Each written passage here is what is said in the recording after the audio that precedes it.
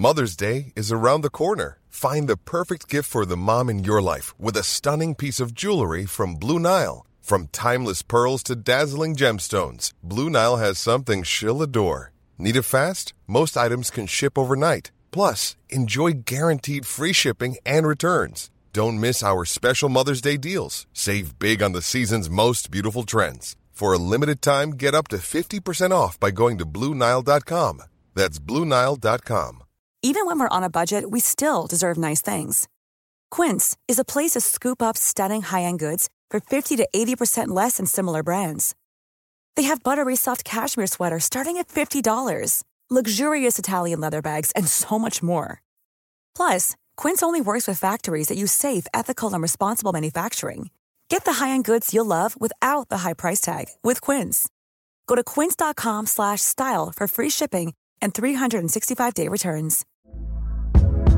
Hey there, it's Michelle Norris. I'm host of a podcast called Your Mama's Kitchen. When I travel, I'm usually looking for a way to find a taste of home when I'm not at home. And one of the things I love to do when I am at home is entertain. And Airbnb allows me to do that. When I was in California recently, I rented a house that had a great kitchen. And when we were sitting around the table, we were all thinking, we're in someone else's house. Someone could be in all of our homes as well. If you have a home, but you're not always at home, you have an Airbnb. Your home might be worth more than you think. Find out how much at airbnb.com/host. Hello, chickens. This is the fabulous Adam Richard, and I have a theory.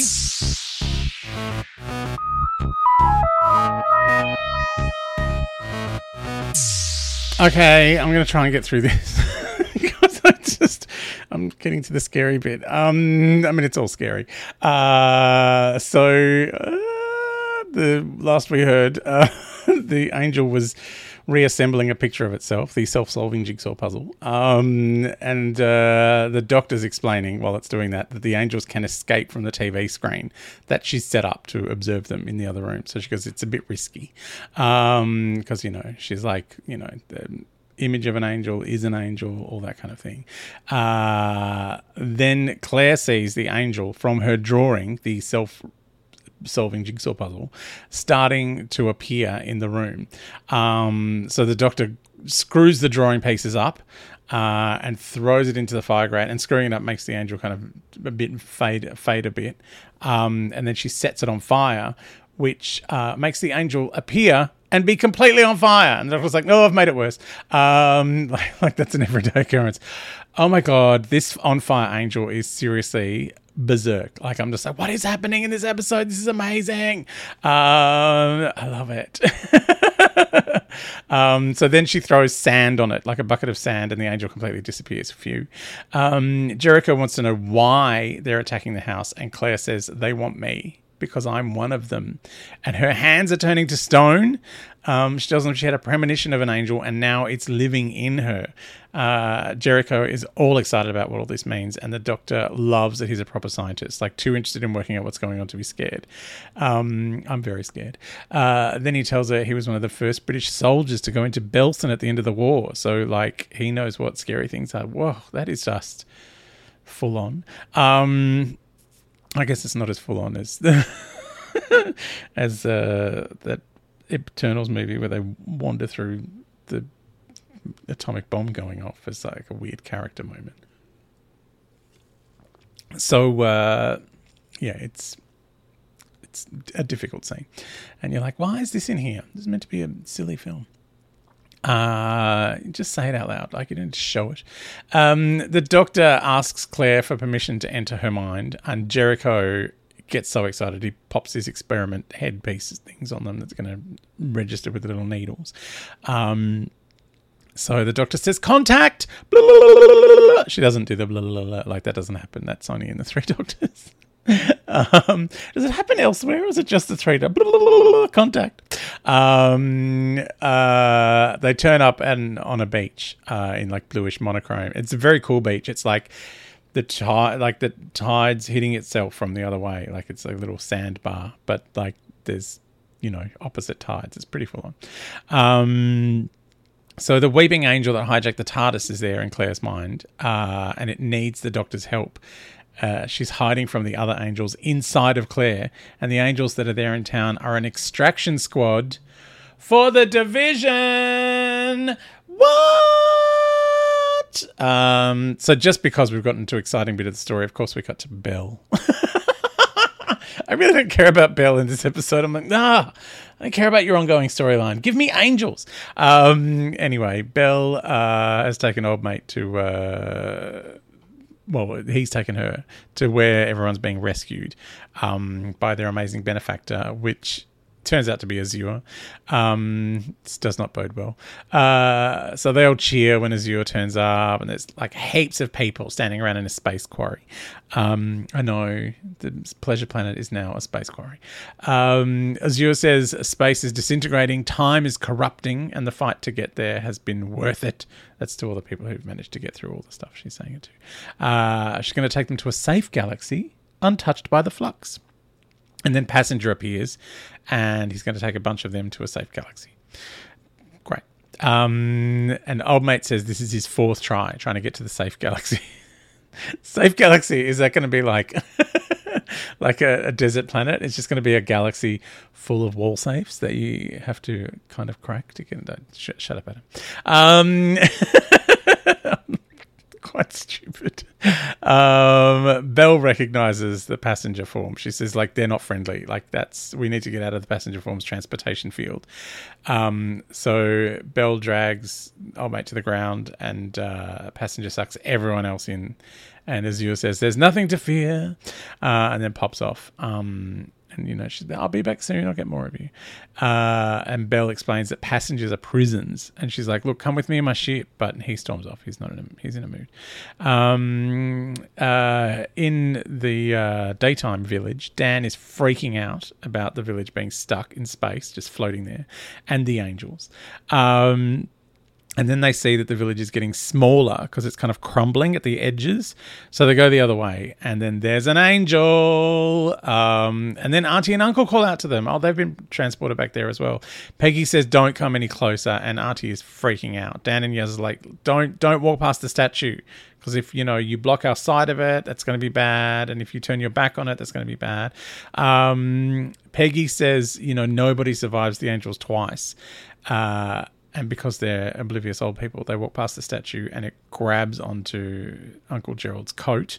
And when he tries to get loose, he's trying to pull it loose and Auntie's trying to help him. They touch the angel and they both turn to stone and then collapse into dust.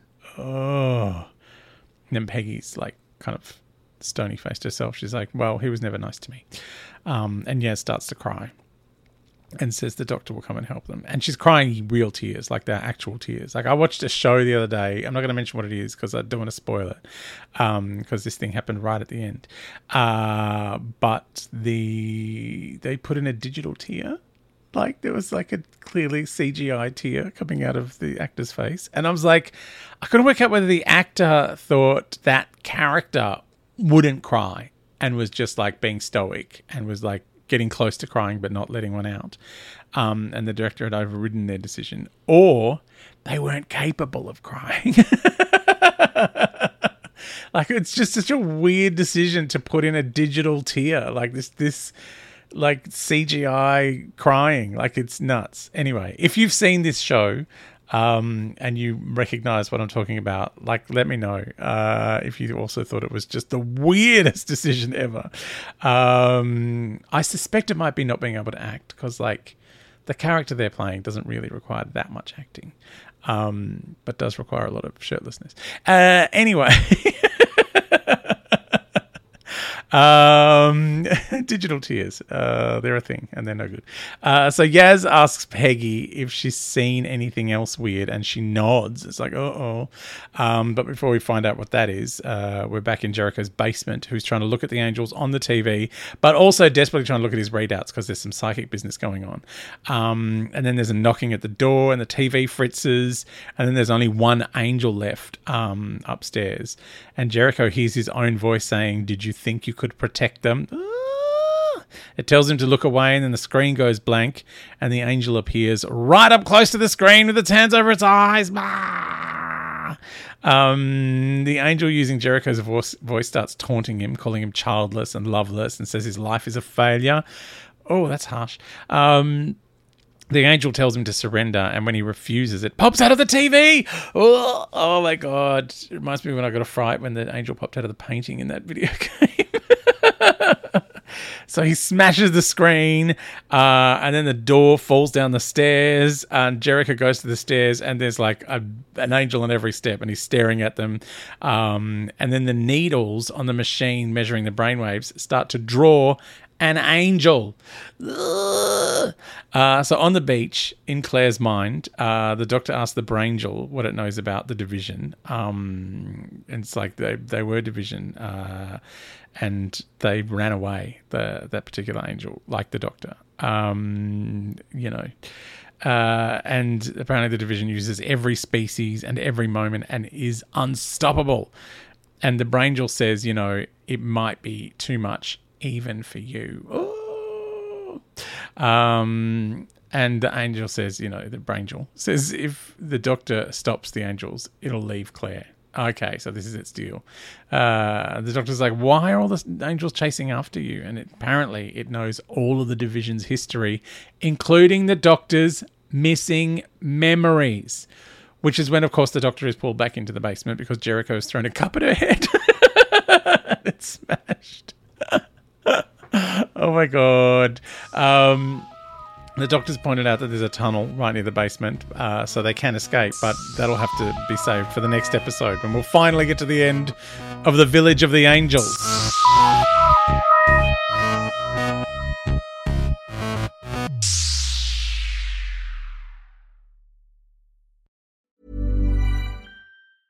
Planning for your next trip?